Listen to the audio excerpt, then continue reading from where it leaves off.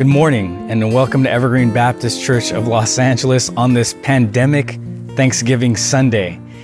And as we begin our service, I want to remind us that once a year, we invite our congregation to consider giving to our American Baptist retired ministers and missionaries offering. This is an offering that originated 90 years ago in support of retired ministers, missionaries, their widowed spouses, and elderly clergy in our denomination. There are a few evergreeners that currently benefit from the generosity of this offering. And so we just want to remind you that you can give by going to our website, www.ebcla.org, at the same giving link as you would your normal tithes and offerings, and participate this year. As we get ready for next week and Thanksgiving, we recognize that the entire country is experiencing a very different type of holiday season this year. Many of our Thanksgiving meals will not have as many people. And some of us may be eating alone this year due to the pandemic travel restrictions. That's what this disease and this virus is doing. It might make you sad or depressed, and that's normal. It's okay to be sad about that. Many of us may actually have reason not to be thankful this year. This was not the best year for humans, unless, of course, you own Amazon.com or Lysol. Everyone has a genuine reason to feel a little sorry for themselves and to grieve the losses that you have incurred. As Christians, though, we don't just wait for a reason to be thankful. We actually choose to be thankful. I am reminded of Paul's letter to the Philippians, where he is in chains, suffering. He's not having a good week. He's perhaps even sensing that his death may be close at hand. But this is how he starts the letter. He says, "I thank my God every time I remember you. In all my prayers for all of you, I always pray with joy because of your partnership in the gospel from the first day until now, being confident of this, that he who began a good work in you will carry it on to completion until the day of Christ Jesus. It is right for me to feel this way about all of you, since I have you in my heart, and whether I am in chains or defending and confirming the gospel, all of you share in God's grace with me. God can testify how I long for all of you with the affection of Christ Jesus." Paul's ancient words remind us of his amazing grounded spirit in suffering. He has much reason to not be thankful, but he chooses gratitude. Now, Christians over the centuries, like Paul, have chosen to be thankful. It is a remarkable power that they have to choose a path in life. To choose between a path that considers a God who loves them and who cares about them and who watches over them, or to choose a path that does not have a God like that. The people of God choose to believe that no matter what happens, there is still a God who loves them. This God is real. He does love us, and we can choose gratitude this Thanksgiving, even this Thanksgiving. And so that's what our team wanted to reflect upon this Sunday. In all seriousness, we recognize the truth that there are things we are not thankful for this year, and we have good reason to grieve that. Yes, this has been a difficult year. No, it's not over yet. But as we observe Thanksgiving this year, whether you are with a few household family members or by yourself, this is the moment to pause and to let yourself choose to be grateful. I think that's a way to push back against what is wrong in the world, to proclaim that circumstances do not have complete power over you, to cling to the resilience and resistance to the darkness that only gratitude can instill in all of us. Gratitude is a powerful thing in the hands of Christians. So today, beloved, we choose to be thankful. Thank you guys all for being here this morning. I know that we're all actually on campus for the first time in a long time, probably since the beginning, before the pandemic. But we're all obviously in our offices because of our quarantine protocol here. But as we're thinking about Thanksgiving, I was just reflecting on how difficult it is to be thankful this year just because of everything that's happened. And there are things that have happened that we all have been experiencing together, but there's also things individually together. So I thought we could just go around and share what makes it hard for you to be thankful this year, but how are you also choosing to be grateful? And as I was thinking about my own life and the past 9 months, I found it hard to be thankful this year because our kids haven't been able to go to school, and it looks like they may not be in preschool this whole year. So they're missing a whole year of school. We definitely saw them start to regress at the beginning of quarantine. Now, maybe we've slowed down that regression a little bit. But Farah and I are definitely worried about their development as we see them missing such an important time of their life. And so that's hard to be. It's hard to really come into this year being really grateful, and it's been hard. But I'm choosing to be thankful, though, as I've reflected on the fact that during this time I do get to have them around a little bit more, and that time has been precious for us. Well, that sounds pretty good. This is terrible. The year is terrible? Yeah, Really? since our lockdown, I've had to. What has been really hard for me to be thankful for is what is going on in society. You know, what we've had to experience, all of the unrest of the Black Lives Matter protests. And then because this is an election year, you know, it has been all this political stuff, all the rhetoric, and I had to turn the TV off because I just could not handle all of the rhetoric that was going on politically. The Black Lives Matter was really important, but it was also I was really sad because I could see these communities being, you know, burned. And it got to, you know, in LA, we experienced so many riots already, you know, and then people just getting into destroying the property. And I could just see how it was coming down. Well, I live in Cerritos, so it was starting up in LA and it was just coming down towards, the closest was the Long Beach. And I thought, oh, I bet you Cerritos is going to be next. But nah, it was pretty calm. But it was just really it was really hard for me to be thankful for this year because of all the unrest and all the inequalities. And it was just feeling really, really hard to be thankful for. What I choose to be thankful for is my health, that I do still have the health, considering how many people have either contracted the COVID-19. And in some ways, I am in that group of people who are vulnerable.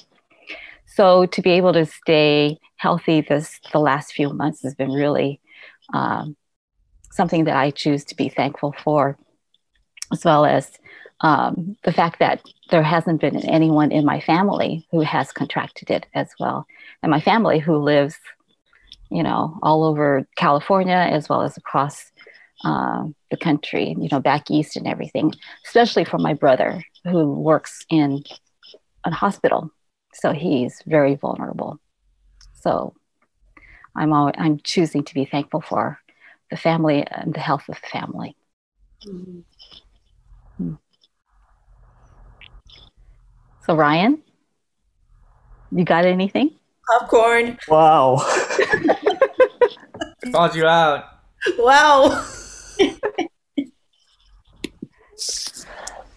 Um, for me, it's been difficult to be thankful. I think in the times where I've most needed to take care of myself, those spaces that I do those things to take care of myself have been like taken away from me. So to be able to participate in those spaces of caring for myself and loving myself and being able to be a fully embodied person in my work and in my life have been kind of stripped from me. And so I think it's been difficult just to kind of rethink and to reimagine new ways to try to do things out of how do I take care and love myself.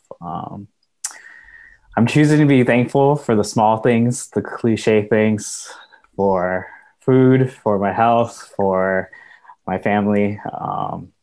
I think there are days, and I'm not just saying this, where I wake up and I'm extremely thankful for my job. And I'm extremely thankful for this church and for my coworkers. Those are the things, that's what I've been really thankful. I'll just wake up from a random day and just be filled with gratitude for the place that I'm at here and the family that I have here at this church. And we're thankful for you too, Ryan. I know. Oh, thanks, Jonathan. I didn't want to say anything because, I didn't want to be all like goopy, but I'm glad you did, Jonathan. Which coworkers are you thankful for, Ryan? Me. I won't put you on the spot, Ryan, so I'll go ahead. I think for myself, I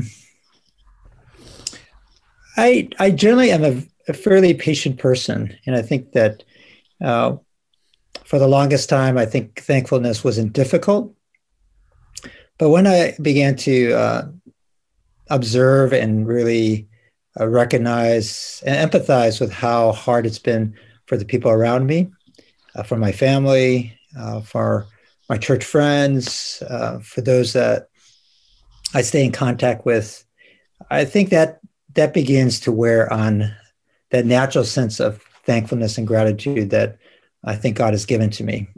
I think particularly for my kids, thinking about all the lost opportunities this year because of the restrictions, whether it's not being able to see their friends, my younger son not being able to lead the Arcadia band in the parades, wondering about job opportunities for my daughter. So there are a lot of things that are in suspension because of all that has taken place in the last 8 months. I think for me that I try the best I can each day to choose gratitude. I think that it's not always easy. I think that what helps me is getting out early in the morning and enjoying sort of the peacefulness of our neighborhood and through simple signs and just be reminded of God's faithfulness.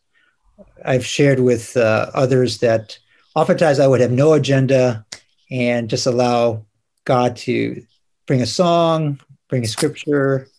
And I think that has been one intentional way that I've been able to continue to choose gratitude as often as I can. And I won't sing for you all. I think for me, as most of you probably already know, it's been quite a difficult year for me and my family. Actually, I think the last 2 or 3 years have been some of the hardest that I've ever been through.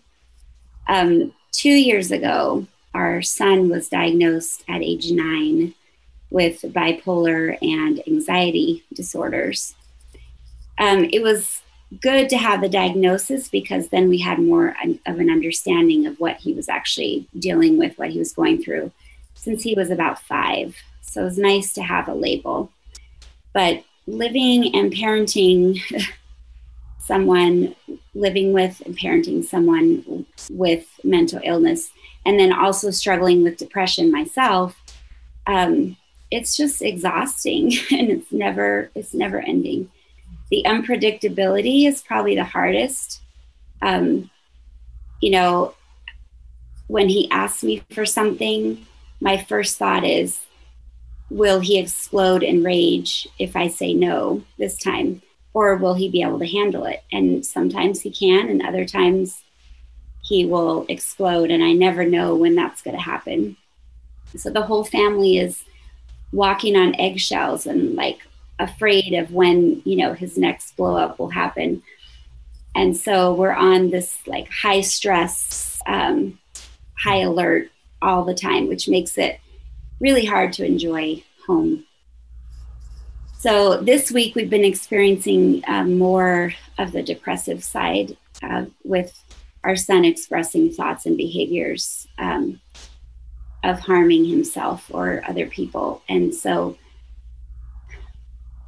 at that time I get like gripped with fear for his future and all the unknowns. And we love him so much. And we love that there are parts of him that are not plagued by this, but it just feels like it's not supposed to be like this. Like, he deserves a childhood that he can enjoy, that's carefree, not one where he's hospitalized for suicidal ideations. So it's really hard for me to be thankful for little things in life when my mind is so wrapped up in feeling fear and helpless a lot of the time. And also realizing that just because 2020 will be over soon, it doesn't mean that anything will necessarily change for us. And so that also feels very heavy. I do still want to choose to be thankful because I know that I need that. And I know that if I'm not thankful, then I'll just be swallowed up by everything else. So this passage of scripture really came to my mind this morning. It's one of my favorites. It's Romans chapter 5, verses 3-5. We not only so, but we also rejoice in our suffering, because we know that suffering produces perseverance, perseverance, character, and character, hope. And hope does not disappoint us, because God has poured out his love into our hearts by the Holy Spirit, whom he has given us. So I choose to be thankful for hardship and suffering. These verses remind me that God has poured his love upon me. It's not just like a little sprinkling, but it's like really poured out, and the Holy Spirit is with me. So it does seem counterintuitive to rejoice in suffering. And I would really honestly rather not experience it at all, or watch my kid experience it. But the hardship is what will produce perseverance and hope. So I choose to be thankful for my son and love him despite his challenges. And I choose to believe that the Holy Spirit will give me strength to persevere in my life. Thank you for sharing that, Julie.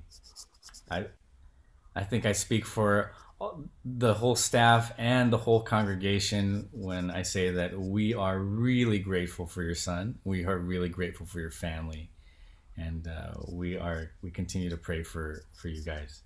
Thank you. Well, now I have to follow that.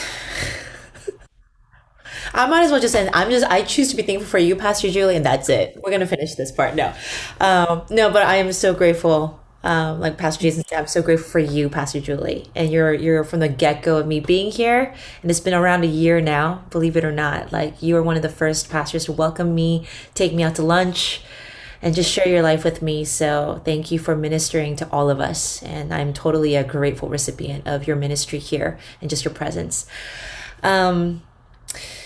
But yeah, like everybody said, 2020 has been ridiculous, and I think I've just been reflecting on the fact that we are essentially 50 days or so away from wrapping up 2020, which is so unfair because my birthday's in January. When I turned 1 year older this past January, I had so many plans, and I felt really anxious to accomplish them all because I just felt like, I mean, no offense to everybody here, but I just felt like I was getting older, and it just, the rush, and I feel like the year just went down the chute and nothing happened, and I'm like, it's so unfair. But I think, yeah, it's been like a domino effect. It feels like this year of like one thing that's bad, And then about a week later, something that's worse. And then progressively, every week, it's felt like that.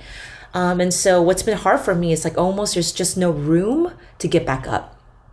Like we're supposed to kind of have faith. We're supposed to continue to, trust that the Lord is moving. But it's like you try to get back up and you almost like you get punched back down, like Shirley was saying, by the news, or like Ryan was sharing, like my personal need for rest. Those outlets are gone. Or, whatever it is, the people around me are suffering. My family around me is hurting. Like it's just been really hard to just grab a breath, to catch myself, right? And to hold myself back up. And so in those moments, I'm like, how do I actually survive this? Like, how do I keep going, let alone accomplish the daily things or the weekly things that I'm supposed to be accomplishing, as a seminarian or as somebody, who's leading worship at a church. Like, how do I actually do that? So that's just been really tough for me. But I think kind of piggybacking on what Ryan said, like, I'm so grateful for Evergreen, because I think it's really easy for people to be really disappointed in the church, especially in the light of how sometimes the church, especially in America, has been responding to COVID. How there's been a lot of pushback about even wearing masks or not gathering in person. How we've been responding to inequity just overall. And we hear about, even currently, mega churches, pastors having to step down, so I've just found it like incredible that I find myself to be at Evergreen, where we're actually making progress for justice in a very unique and very Evergreen sort of way. And we're doing it through wrestling, and we're doing it through literally learning the language of how to survive indifference. Like, to me, that's just like, as a pastor's kid, I'm like literally blown away. Like, is this possible? Whether it's our LGBTQIA plus inclusion journey, or whether it's just like learning how to stand in our political differences, or being man and female, right, on staff together. Like, there's a lot of these different things that I'm just like, we're really learning how to love one another. And that is the only reason that I feel like I've survived this pandemic in 2020. So I think I just choose to be grateful for this staff, for this church, for this space that feels countercultural even now. Yeah, guys. Well, we're grateful for you too, January. And I won't bring up the fact that you said I'm feeling older. No offense to the rest of you.